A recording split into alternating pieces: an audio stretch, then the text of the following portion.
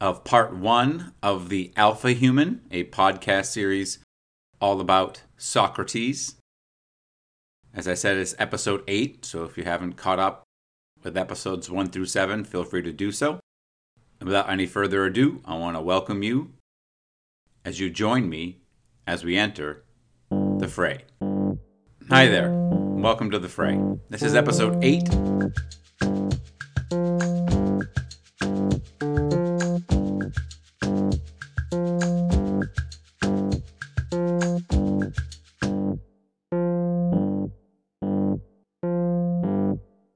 We are about to begin one of the most famous trials in human history. The trial of Socrates is probably the most famous part of the philosopher's life. Smart guy pisses off wrong people. Smart guy prosecuted in sham trial. Smart guy tells prosecutors to go pound sand. That about sums it up. Doesn't seem like that big a deal when it's reduced to a couple of sentences. But as we've discovered over the past episodes, there was always more to the story. It feels inevitable that we should have ended up here, in a public trial of a man fighting for his life due to how and what he believed in. Inertia had set in a century previous with the adoption of democracy. Basic freedom, the culmination of eons of change and turmoil, had provided the playing field that the social experiment called ancient Athens was to be played on. The game produced an extraordinary person, so much so that the extraordinary people of the time thought this person to be the end-all and be-all. Our Socrates. That the man Socrates found himself standing alone in front of hundreds, if not a couple thousand of his fellow Athenians, fighting for his life, was not surprising. In fact, as I have said many times in this series, that Socrates was able to live until the age of 70 is amazing. It is a testament to the type of person the flesh and blood Socrates must have been. Relentless, strong, clever, stubborn, polite, poor, just, virtuous, and to the very end, happy. We don't know a ton about the trial itself. It is assumed to have occurred on a misty spring morning in early May in 399 BC. It was held in a corner of the Acropolis, outside, on level ground with no acoustical advantage. This would matter as there would be 500 men on the jury, standing close in, forming a semicircle around the speakers. There were no accoutrements of our modern courtrooms, no dais, no gavels, no attorneys or bailiffs. There was a judge, the aforementioned jurors, the prosecutors, and our defendant. And there were spectators, lots of them. The weather was fair, the defendant was famous, so what better way to spend the morning? Most Athenians would agree with us wholeheartedly. Socrates was not a public speaker, and for certain the trial could have been held in one of the many amphitheaters of Athens. But you don't throw a sham trial and leave a detail like that to chance. One of the accusers, a man named Lycon, was an actual orator by trade, as he would have no problem projecting to such a large audience. The other two accusers were also men who had been slighted by Socrates and his questions. Miletus was a religious fundamentalist adhering to the Olympians and their rule of the heavens. He was responsible for the charge of impiety against Socrates. Miletus was a sort of a McCarthyite who used piety or the perceived lack of it as an excuse to seize political power. Anytus was a merchant and general who feared Socrates would continue to undermine democratic Athens. Hadn't his student ushered in the 30 tyrants? Left unchecked, Anytus believed Socrates was a real threat, and the aforementioned Lycon, the orator, was a sophist, so his enmity towards Socrates is well known. The prosecution's case has not survived history to be available to us today. We have no written record of what was said by the prosecution. We do know that each of the three spoke. We know some of the arguments that were put forth, but only because we have Socrates' response. In fact, all we know about the trial of Socrates is due to one man, the philosopher Plato. I'll have a lot to say about Plato in forthcoming episodes. For now, it is enough to know he was in his late 20s at the time, he was a couple of generations younger than Socrates, that he was actually in the audience that day, and that he is supposed to have transcribed Socrates' defense verbatim. That transcription is known as the Apology, and is published as one of Plato's dialogues, but it is in fact more like a soliloquy, with just a touch of question and answer to ensure that you know you're listening to Socrates. Now, Socrates' life and beliefs were put on trial, and the man himself was able to speak for himself in the only manner he knew how, straightforward, honest, and to the point. In many ways, the Apology is not a great speech. It certainly is not a Periclean funeral speech. But it is a far more important set of words and phrases, in my opinion. That is not just due to the fact that it contains a concise breakdown of what Socrates' beliefs were. There is no way to walk away from hearing it and profess to not understand where Socrates stands. But for an entirely different reason altogether do I place such a lofty label as most important speech ever. That's right. I put the speech at the top of the heap for one simple reason. If my choice for the most important human ever gives a concise defense on what makes him the most important human ever, then the speech itself, explaining the process of the alpha human, must be the alpha speech. But why use one reason when you have more? Besides being the blueprint for the alpha human, it is also the Rosetta Stone for everything concerning Socrates' philosophy. Everything we're going to be covering in part 2 of this series will involve, in some part, this speech. Why? Because Socrates' defense speech, known as Plato's Apology, is the only writing of Socratic thought that we know comes directly from the mouth and mind of the man himself. Everything else that is ever referenced is a recollection at best. This speech is the only time we ever get a glimpse of what it was like to hear the man himself talk and reason. Without these 8,716 words, we would be lost as to what Socrates' philosophy is all about. Anyone could have made up anything they want, and thanks to this handful of pages, we can at least attempt to compare ideas and see if Socrates the man indeed held those beliefs, or in fact he didn't, and someone is using our alpha human as a mouthpiece for their own agenda. But more on that later. For me, this speech is the highest of drama.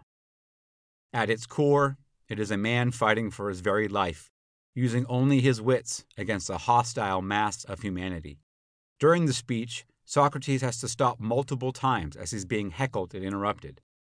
This is a 70-year-old war hero that they're lobbing their insults at, a man who must have struggled to project his aged voice, barefoot, wearing his customary 2 rags, fastened with 2 pins made of bone. He faces this trial alone, but he shows no fear. It is time to let the man speak. If you don't like listening to 40 minutes of Socrates, please avail yourself of a written version of it. It's online, so it shouldn't be hard to find for free. I'll catch up with you all in the next episode when we finally will be saying goodbye to our beastly alpha human. But for now, without any further ado, I give you the philosophic son of a stonecutter himself, Socrates. How you have felt, O men of Athens, at hearing the speeches of my accusers, I cannot tell. But I know that their persuasive words almost made me forget who I was.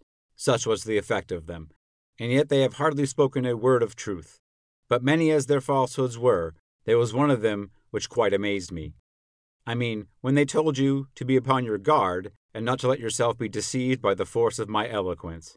They ought to be ashamed of saying this because they were sure to be detected as soon as I opened my lips and displayed my deficiency. They certainly did appear to be most shameless in saying this, unless by the force of eloquence they mean the force of truth. For then I do indeed admit that I am eloquent. But in how different a way from theirs? Well, as I was saying, they have hardly uttered a word, or not more than a word, of truth. But you shall hear from me the whole truth. Not, however, delivered after their manner, in a set oration duly ornamented with words and phrases. No, indeed. But I shall use the words and arguments which occur to me at the moment, for I am certain that this is right, and that at the time of my life I ought not to be appearing before you, O men of Athens, in the character of a juvenile orator. Let no one expect this of me.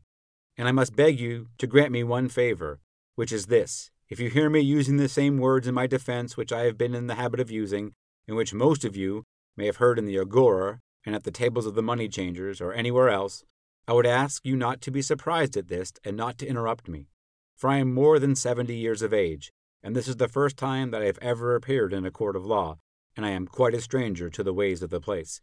And therefore, I would have you regard me as if I were really a stranger, with whom you would excuse if he spoke in his native tongue and after the fashion of his country, and I think that is not an unfair request.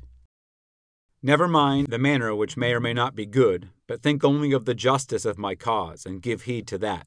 Let the judge decide justly, and the speaker speak truly. And first, I have to reply to the older charges and to my first accusers, and then I will go on to the later ones. For I have had many accusers who accused me of old, and their false charges have continued during my many years. And I am more afraid of them than of Anytus and his associates, who are dangerous too in their own way.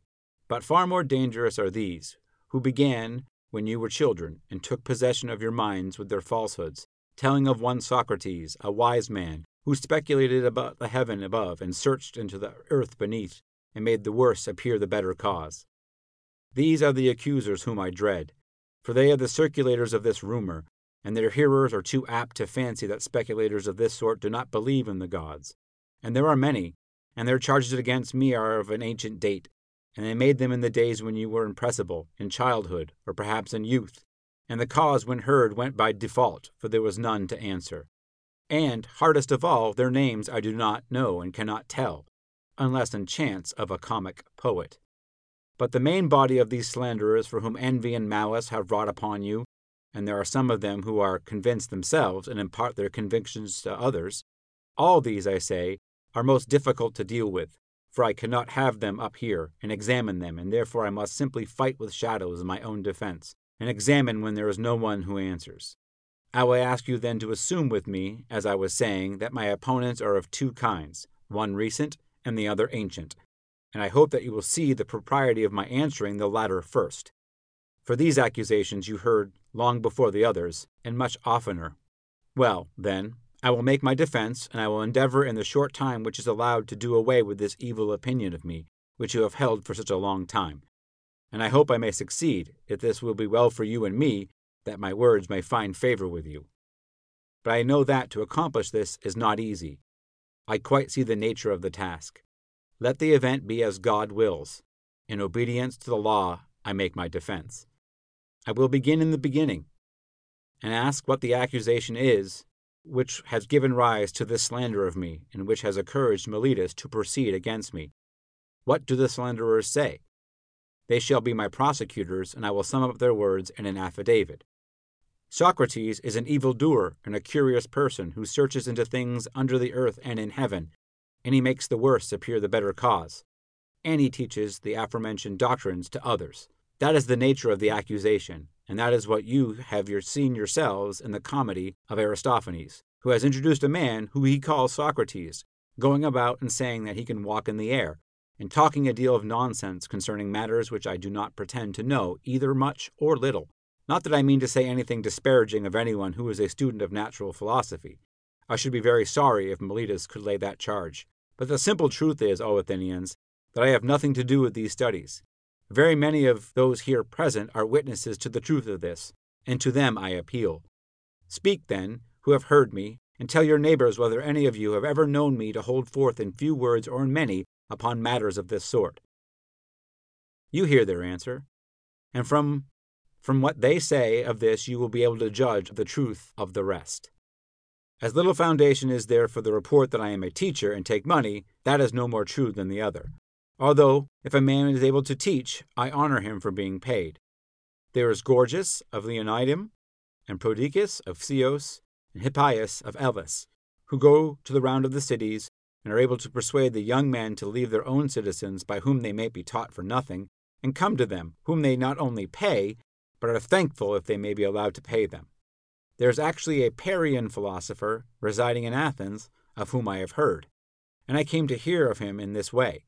I met a man who was spent a world of money on the sophist, Callias, the son of Hipponicus, and knowing that he had sons, I asked him, Callias, I said, if your two sons were foals or calves, there would be no deficiency in finding someone to put over them.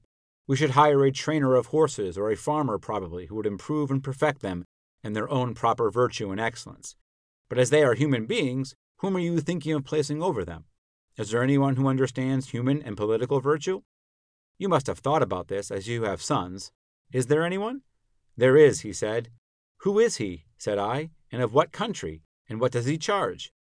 Evenus the Parian, he replied. He is the man, and his charge is 5 minae. Happy is Evenus, I said to myself. If he really has this wisdom and teaches at such a modest charge, had I the same, I should have been very proud and conceited. But the truth is that I have no knowledge of the kind, O Athenians. I dare say that someone will ask the question, why is this, Socrates, and what is the origin of these accusations of you? It must have been something strange which you have been doing. All this great fame and talk about you would never have arisen if you had only been like other men. Tell us, then, why is this, as we should be sorry to judge hastily of you. Now I regard this as a fair challenge, and I will endeavor to explain to you the origin of this name of wise and of this evil fame. Please attend to this, and although some of you may think I am joking, I declare that I will tell you the entire truth. Men of Athens, this reputation of mine has come of a certain sort of wisdom which I possess. If you ask me what kind of wisdom, I reply such wisdom is attainable by man, for to that extent I am inclined to believe that I am wise, whereas the persons of whom I am speaking have superhuman wisdom, which I fail to describe because I have it not myself. And he who says that I have speaks falsely and is taking away my character. And here, O men of Athens, I must beg you not to interrupt me, even if I attempt to say something extravagant. For the word which I will speak is not mine. I will refer you to a witness who is worthy of credit, and will tell you about my wisdom, whether I have any and of what sort, and that witness shall be the god of Delphi. You must have known Chaerephon. He was early a friend of mine, and also a friend of yours. Well, Chaerephon, as you know, was very impetuous in all his doings, and he went to Delphi and boldly asked the oracle to tell him whether, as I was saying, I must beg you not to interrupt. He asked the oracle to tell them whether there was anyone wiser than I was. And the Pythian prophetess answered him that there was no man wiser. Chaerephon is dead himself, but his brother, who is here in court, will confirm the truth of this story. Why do I mention this? Because I am going to explain to you why I have such an evil name. When I heard the answer, I said to myself, what can the god mean? And what is the interpretation of this riddle? For I know that I have no wisdom, small or great. What can he mean when he says that I am the wisest of men? And yet he is a god and cannot lie. That would be against his nature. After a long consideration, I at last thought of a method of trying the question. I reflected that if I could only find a man wiser than myself, then I might go to the god with refutation in my hand. I should say to him, here is a man who is wiser than I am, but you said that I was the wisest.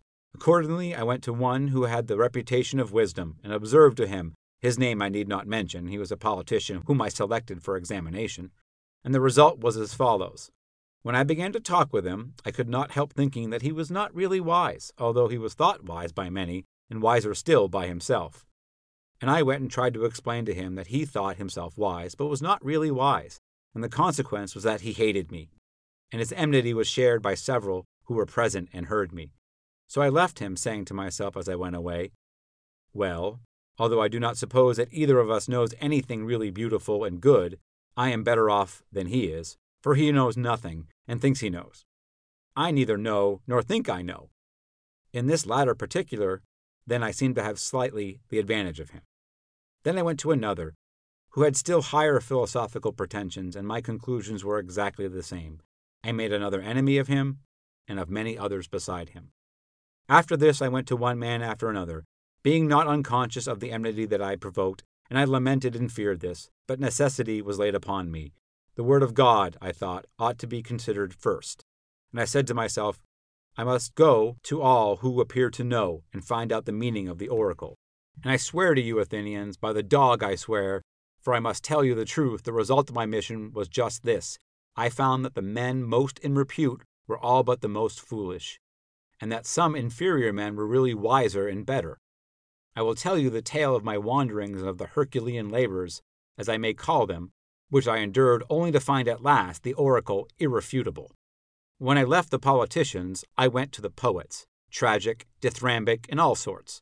And there I said to myself, "You will be detected. Now you will find out that you are more ignorant than they are." Accordingly, I took them some of the most elaborate passages in their own writings and asked what was the meaning of them, thinking that they would teach me something. Will you believe me? I am almost ashamed to speak of this, but still I must say that there is hardly a person present who would not have talked better about their poetry than they did themselves. That showed me in an instant that not by wisdom do poets write poetry, but by sort of genius and inspiration. And they are like diviners or soothsayers, who also say many fine things but do not understand the meaning of them. And the poets appeared to me to be much in the same case, and I further observed that upon the strength of their poetry they believed themselves to be the wisest of men in other things in which they were not wise. So I departed, conceiving myself to be superior to them for the same reason that I was superior to the politicians. At last I went to the artisans, for I was conscious that I knew nothing at all, as I may say, and I was sure that they knew many fine things, and in this I was not mistaken, for they did know many things of which I was ignorant, and in this they certainly were wiser than I was. But I observed that even the good artisans fell into the same error as the poets. Because they were good workmen, they thought they also knew all sorts of high matters, and this defect in them overshadowed their wisdom. Therefore I asked myself on behalf of the oracle whether I would like to be as I was, neither having their knowledge nor their ignorance, or like them in both. And I made the answer to myself and the oracle that I was better off as I was. This investigation has led to my hearing many enemies of the worst and most dangerous kind, and has given occasion also to many calumnies. And I am called wise, for my hearers always imagine that I myself possess the wisdom which I find wanting in others. But the truth is, O men of Athens, that God only is wise. And in this oracle he means to say that the wisdom of men is little or nothing. He is not speaking of Socrates, he is only using my name as an illustration, as if he said, "He, O men, is the wisest who, like Socrates, knows that his wisdom is in truth worth nothing." And so I go my way, obedient to God, and make inquisition into wisdom of anyone, whether citizen or stranger, who appears to be wise. And if he is not wise, then in vindication of the oracle, I show him that he is not wise. And in this occupation quite absorbs me, and I have no time to give either to any public matter of interest or to any concern of my own. But I am in utter poverty by reason of my devotion to God. There is another thing. Young men of the richer classes, who have not much better to do, come about me of their own accord. They like to hear the pretenders examine, and they often imitate me and examine others themselves. There are plenty of persons, as they soon enough discover, who think that they know something but really know little or nothing. And then those who are examined by them, instead of being angry with themselves, are angry with me. "This confounded Socrates," they say, "this villainous misleader of youth." And then if somebody asks them, "Why, what evil does he practice or teach?" they do not know and cannot tell, but in order that they may not appear to be at a loss, they repeat the ready-made charges which are used against all philosophers about teaching things up in the clouds and under the earth, and having no gods, and making the worst appear the better cause. For they do not like to confess that their pretense of knowledge has been detected, which is the truth, and as they are numerous and ambitious and energetic, and are all in the battle array and have persuasive tongues, they have filled your ears with the loud and inveterate calumnies. And this is the reason why my three accusers, Meletus, Anytus, and Lycon, have set upon me. Meletus, who has quarreled with me on behalf of the poets, Anytus on behalf of the craftsmen, Lycon on behalf of the rhetoricians. And as I said at the beginning, I cannot expect to get rid of this mass of calumny all in a moment. And this, O men of Athens, is the truth and the whole truth. I have concealed nothing, I have dissembled nothing, and I know that this plainness of speech makes them hate me. And what is their hatred but a proof that I am speaking the truth?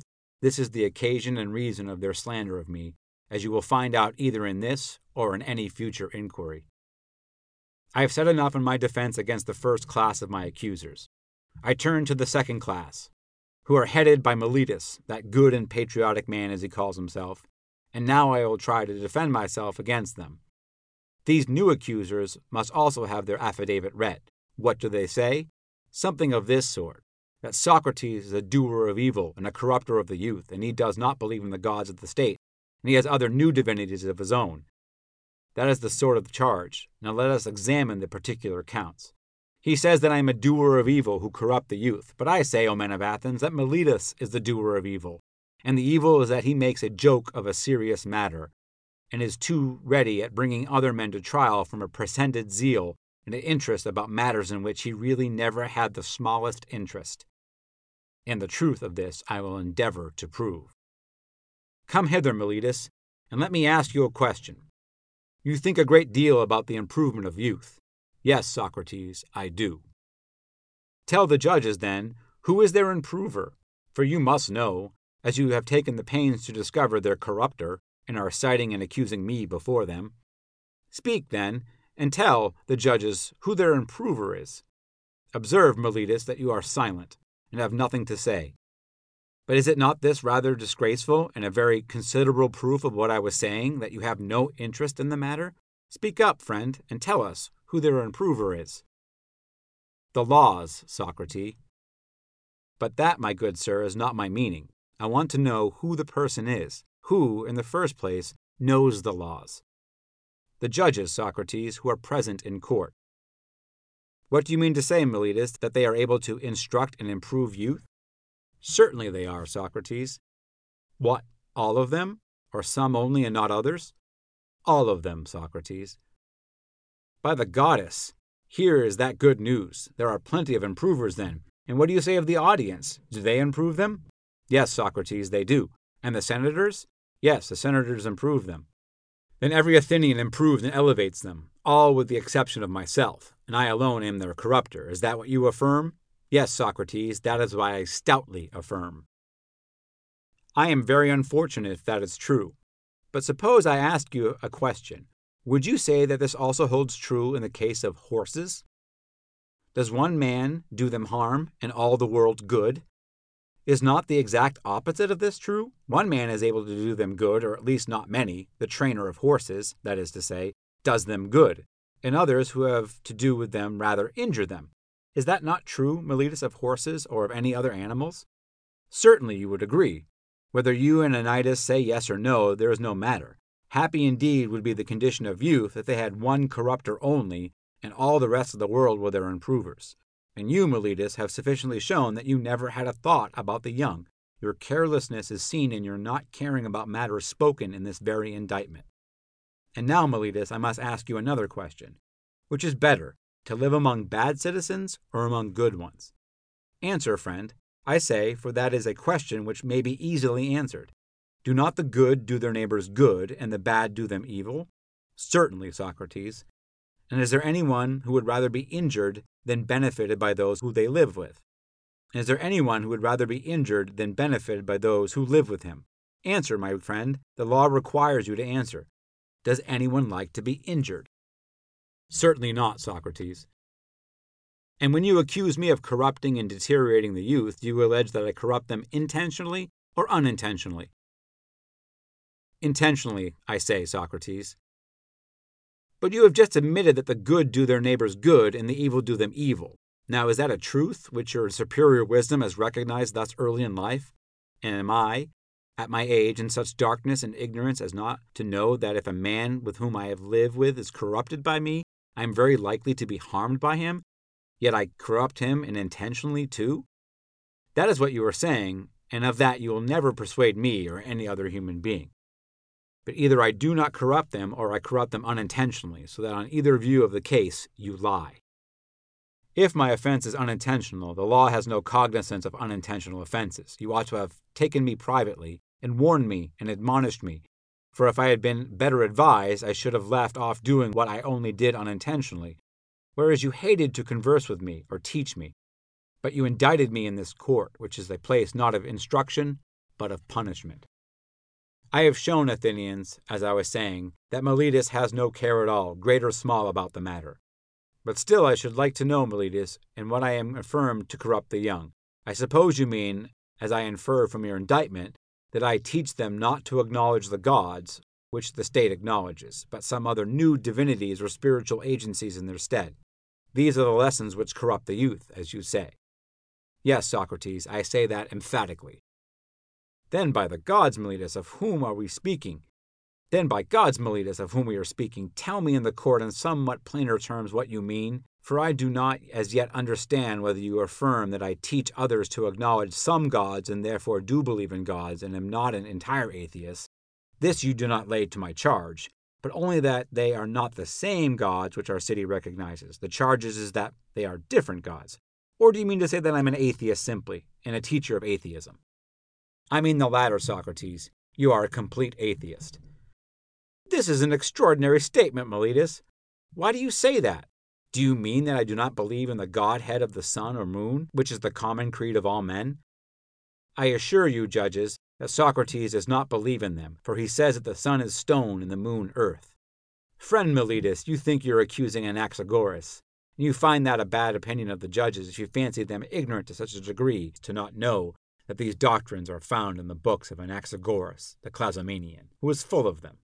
And these are the doctrines which the youth are said to learn of Socrates, when they are not unfrequently exhibitions of them at the theatre, price of admission 1 drachma at the most.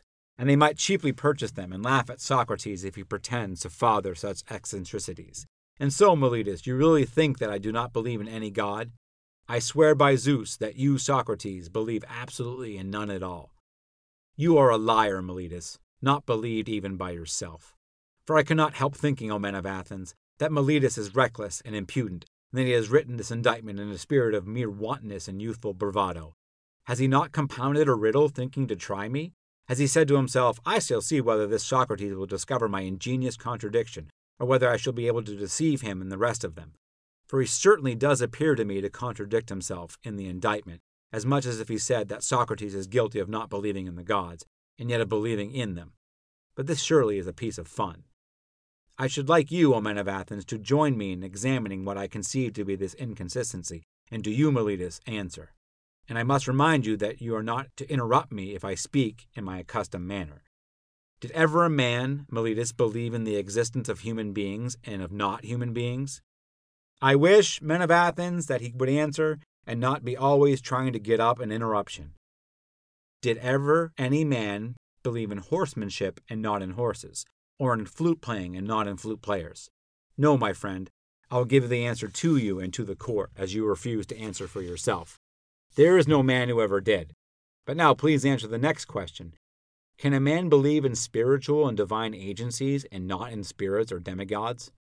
He cannot, Socrates. I am glad that I have extracted that answer by the assistance of the court. Nevertheless, you swear by the indictment that I teach and believe in divine or spiritual agencies. I believe in spiritual agencies, as you say, and swear in the affidavit, but if I believe in divine beings, I must believe in spirits or demigods. Is that not true? Yes, that is true, for I may assume that your silence gives assent to that. Now, what are the spirits or demigods? Are they not either gods or the sons of gods? Is that true? Yes, that is true, Socrates. But this is the ingenious riddle of which I was speaking. The demigods or spirits are gods, and you say first that if I don't believe in gods, and then again that I do believe in gods. That is, if I believe in demigods. For if the demigods are the illegitimate sons of gods, whether by the nymphs or by any other mothers, as is thought, that, as all men will allow, necessarily implies the existence of their parents. You might as well affirm the existence of mules and deny that of horses and asses. Such nonsense, Meletus, could only have been intended by you as a trial of me. You have put this into the indictment because you had nothing real of which to accuse me, but no one who has a particle of understanding will ever be convinced by you that the same man can believe in divine and superhuman things, and yet not believe that there are gods and demigods and heroes. I have said enough in answer to the charge of Meletus. Any elaborate defense is unnecessary. But as I was saying before, I certainly have many enemies, and this is what will be my destruction if I am destroyed. Of that I am certain. Not Meletus, nor yet Anytus, but the envy and detraction of the world, which has been the death of many good men, and will probably be the death of many more. There is no danger of my being the last of them. Someone will say, and are you not ashamed, Socrates, of a course of life which is likely to bring you to an untimely end? To him I may fairly answer, there you are mistaken. A man who is good for anything ought not to calculate the chance of living or dying. He ought only to consider whether in doing anything he is doing right or wrong. acting the part of a good man or of a bad.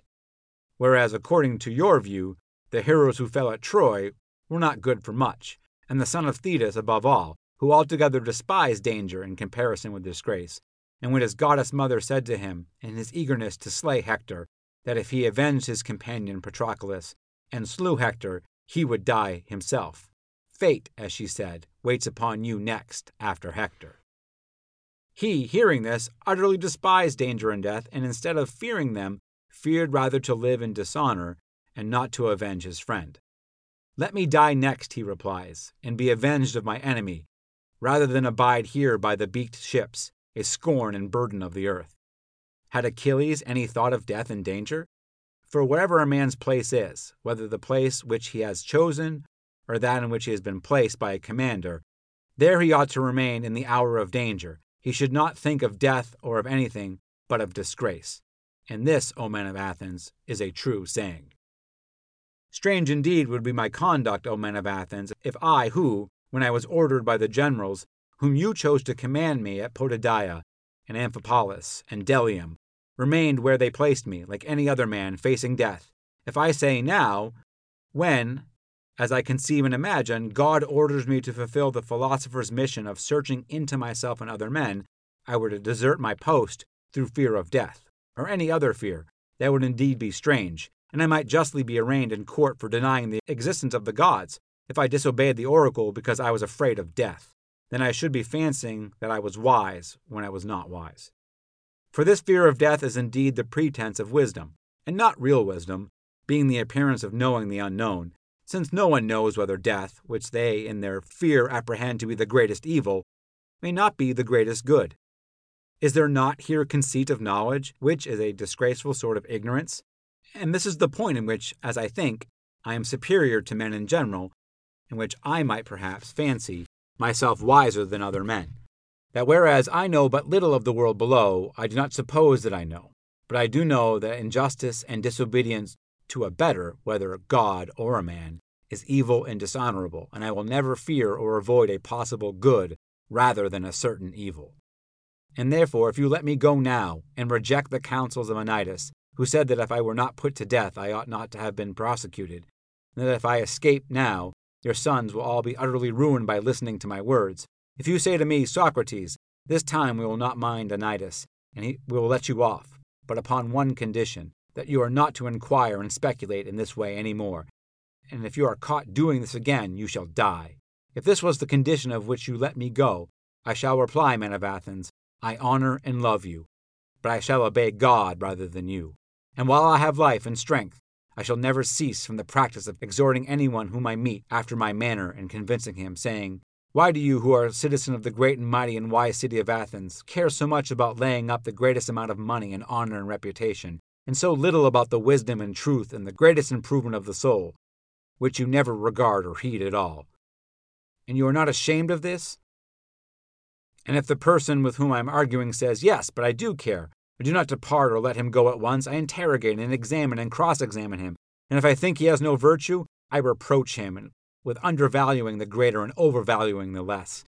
And this I should say to everyone whom I meet, young and old, citizen and alien, but especially to the citizens, inasmuch as they are my brothers. For this is the command of God, as I would have you know, and I believe to this day no greater good has ever happened to the state than my service to God. For I do nothing but go about persuading you all, old and young alike, not to take thought for your persons and your properties, but first and chiefly to care about the greatest improvement of the soul. I tell you that virtue is not given by money, but that from virtue come money and every other good of men, public as well as private. This is my teaching, and if this is the doctrine which corrupts the youth, my influence is ruinous indeed. But if anyone says that this is not my teaching, he is speaking in untruth. Wherefore, O men of Athens, I say to you, do as Anytus bids, or not as Anytus bids, and either acquit me or not. But whatever you do know that I shall never alter my ways, not even if I have to die many times. Men of Athens, do not interrupt, but hear me. There was an agreement between us that you should hear me out, and I think what I'm going to say will do you good. For I have something more to say, at which you may be inclined to cry out, but I beg that you will not do this. I would have you know that, if you kill such a one as I am, you will injure yourselves more than you will injure me. Meletus and Anytus will not injure me. They cannot. For it is not in the nature of things that a bad man should injure a better than himself. I do not deny that he may, perhaps, kill him, or drive him into exile, or deprive him of civil rights, and he may imagine, and others may imagine, that he is doing him a great injury. But in that I do not agree with him, for the evil of doing as Anytus is doing, of unjustly taking another man's life, is greater far. And now, Athenians, I am not going to argue for my own sake, as you may think, but for yours, that you may not sin against God, or lightly reject his boon by condemning me. For if you kill me, you will not easily find another like me, who, if I may use such a ludicrous figure of speech, am sort of a gadfly, given to the state by God, and the state is like a great and noble steed, who is tardy in his motion owing to his very size, and requires to be stirred to life. I am the gadfly which God has given the state, and all day long and in all places am always fastening upon you, arousing and persuading and reproaching you. And as you will not easily find another like me, I would advise you to spare me. I dare say that you may feel irritated at being suddenly awakened when you are caught napping, and you may think that if you were to strike me dead, as Anytus advises, which you easily might, then you would sleep on for the remainder of your lives, unless God in his care of you gives you another gadfly. And that I am given to you by God is proved by this, that if I had been like other men, I should not have neglected all my concerns, or patiently seen the neglect of them during all these years, and have been doing yours, coming to you individually, like a father or elder brother, exhorting you to regard virtue. This, I say, would not be like human nature. And had I gained anything, or if my exhortations had been paid, there would have been some sense in that, but now, as you will perceive, not even the impudence of my accusers dares to say that I have exacted or sought pay of anyone. They have no witness of that. And I have a witness of the truth of what I say. My poverty is a sufficient witness. Someone may wonder why I go about in private, giving advice and busying myself with the concerns of others, but I do not venture to come forward in public and advise the state. I will tell you the reason of this. You have often heard me speak of an oracle or sign which comes to me, and is the divinity which Meletus ridicules in the indictment. This sign I have had since I was a child. The sign is a voice which comes to me and always forbids me to do something which I am going to do, but never commands me to do anything. And that is what stands in the way of me being a politician, and rightly, as I think. For I am certain, O men of Athens, that if I had engaged in politics, I should have perished long ago, and done no good either to you or to myself. And don't be offended at my telling you the truth, for truth is that no man who goes to war with you or any other multitude, honestly, struggling against the commission of unrighteousness and wrong in the state, will save his life. He who really fight for the right, if he would live even for a little while, must have a private station and not a public one. I can give you proofs of this, not words only, but deeds, which you value more than words. Let me tell you of a passage of my own life, which will prove to you that I should never have yielded to injustice for any fear of death, that if I had not yielded I should have died at once. I will tell you a story, tasteless perhaps, and commonplace, but nevertheless true. The only office of state which I ever held, O men of Athens, was that of senator. The tribe of Antiochus, which is my tribe, had the presidency at the trial of the generals who had not taken up the ships and bodies of the slain after the battle of Argonus. And you proposed to try them all together, which was illegal, as you all thought afterwards. But at the time I was the only one of the jury who was opposed to the illegality, and I gave my vote against you. And when the orators threatened to impeach and arrest me and have me taken away, you called and shouted. I made up my mind that I would run the risk, having law and justice with me, rather than take part in your injustice because I feared imprisonment and death. This happened in the days of the democracy. But when the oligarchy of the 30 was in power, they sent for me and 4 others into the rotunda and bade us bring Leon the Salamanian from Salamis, as they wanted to execute him. This was a specimen of the sort of commands which they were always giving with the view of implicating as many as possible in their crimes. And then I showed, not in words only, but in deed, that, if I may be allowed to use such an expression, I cared not a straw for death, and that my only fear was the fear of doing an unrighteous or unholy thing. For the strong arm of the oppressive power did not frighten me into doing wrong, and when we came out of the rotunda and the other 4 went to Salamis and fetched Leon, I went quietly home, for which I might have lost my life, and had not the power of the 30 shortly afterwards come to an end. And to this many will witness. Now, do you really imagine I could have survived all these years if I had led a public life? Supposing, like a good man, I had always supported the right and had made justice, as I ought, the first thing? No, indeed, men of Athens, neither I nor any other. But I have been always the same in all my actions, public as well as private, and neither have I yielded any base compliance for those who are slanderously termed my disciples, or to any other. For the truth is that I have no regular disciples, but if anyone likes to come and hear me while I am pursuing my mission, whether he be young or old, he may freely come. Nor do I converse with those who pay, and not to those who do not pay. But anyone, whether he be rich or poor, may ask and answer me, and listen to my words, and whether he turns out to be a bad man or a good one, that cannot be justly laid to my charge, as I never taught him anything. And if anyone says that he has ever learned or heard anything from me in private, which all the world has not heard, I should like you to know that he is speaking an untruth. But I shall be asked, why do people delight in continually conversing with you? I have told you already, Athenians, the whole truth about this. They like to hear the cross-examination of the pretenders to wisdom. There is an amusement in this, and this is a duty which God has imposed upon me, and I am assumed by oracles, visions, and in every sort of way in which the will of divine power was ever signified to anyone. This is true, O Athenians, or if not true, would soon be refuted. For if I am really corrupting the youth, and I have corrupted some of them already, those of them who have grown up and have become sensible that I gave them bad advice in the days of their youth should come forward as accusers and take their revenge. And if they do not like to come themselves, some of their relatives, fathers, brothers, or other kinsmen should say that evil their families have suffered at my hands. Now is their time. Many of them I see in their court. There is Crito, who is of the same age and the same deme as myself. And there is Critobulus, his son, whom I also see. And there is also Antiphon of Sisyphus, who is father of Epimenides. And there are the brothers of several who are associated with me. There is Nicostratus, and brother of Theodotus. And there is Paralysis, son of Democritus, who is brother of Theages, and Ammonius, son of Ariston, whose brother Plato is also present, and Antidorus, who is the brother of Apollodorus, who I also see. I might mention a great many others, any of whom Meletus should have produced as witnesses in the course of his speech, and let him still produce them.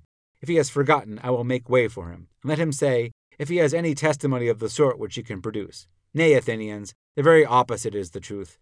For all those ready to witness on behalf of the corruption, of the destroyer of their mankind, as Meletus and Anytus call me, not the corrupted youth only, there might have been a motive for that, but their corrupted elder relatives. Why should they too support me with their testimony? Why indeed, except for the sake of truth and justice, and because they know that I am speaking the truth, and Meletus is lying. Well, Athenians, this, and the like of this, is nearly all the defense which I have to offer.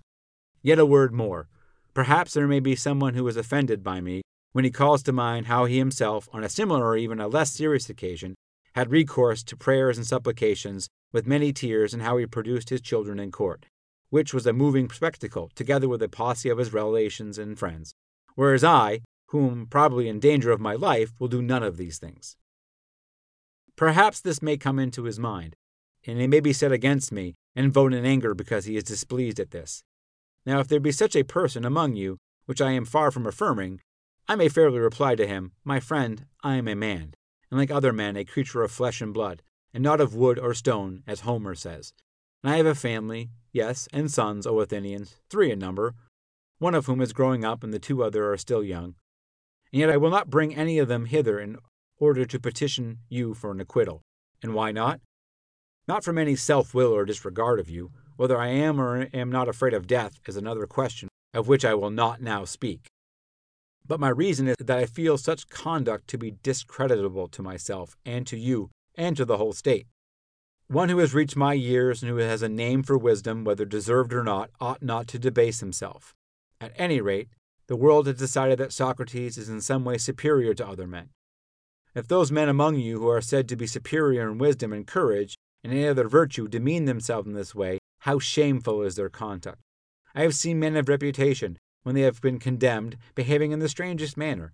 They seemed to fancy that they were going to suffer something dreadful if they had died, and that they could be immortal if you only allowed them to live. And I think that they were a dishonor to the state, and that any stranger coming in would say of them that the most eminent men of Athens, to whom the Athenians themselves give honor and command, are no better than women. And I say that these things ought to be done by those of us who are of reputation, and if they are done, you are not to permit them. You are to rather show that you are more inclined to condemn not the man who is quiet, the man who gets up a doleful scene and makes the city ridiculous. But setting aside the question of dishonor, there seems to be something wrong in petitioning a judge, and thus procuring an acquittal instead of informing and convincing him. For his duty is not to make a present of justice, but to give judgment, and he has sworn that he will judge accordingly to the laws, and not according to his own good pleasure. And neither he nor we should get into the habit of perjuring ourselves. There can be no piety in that. Do not require me to do what I consider dishonorable and impious and wrong, especially now when I am being tried for impiety on the indictment of Miletus.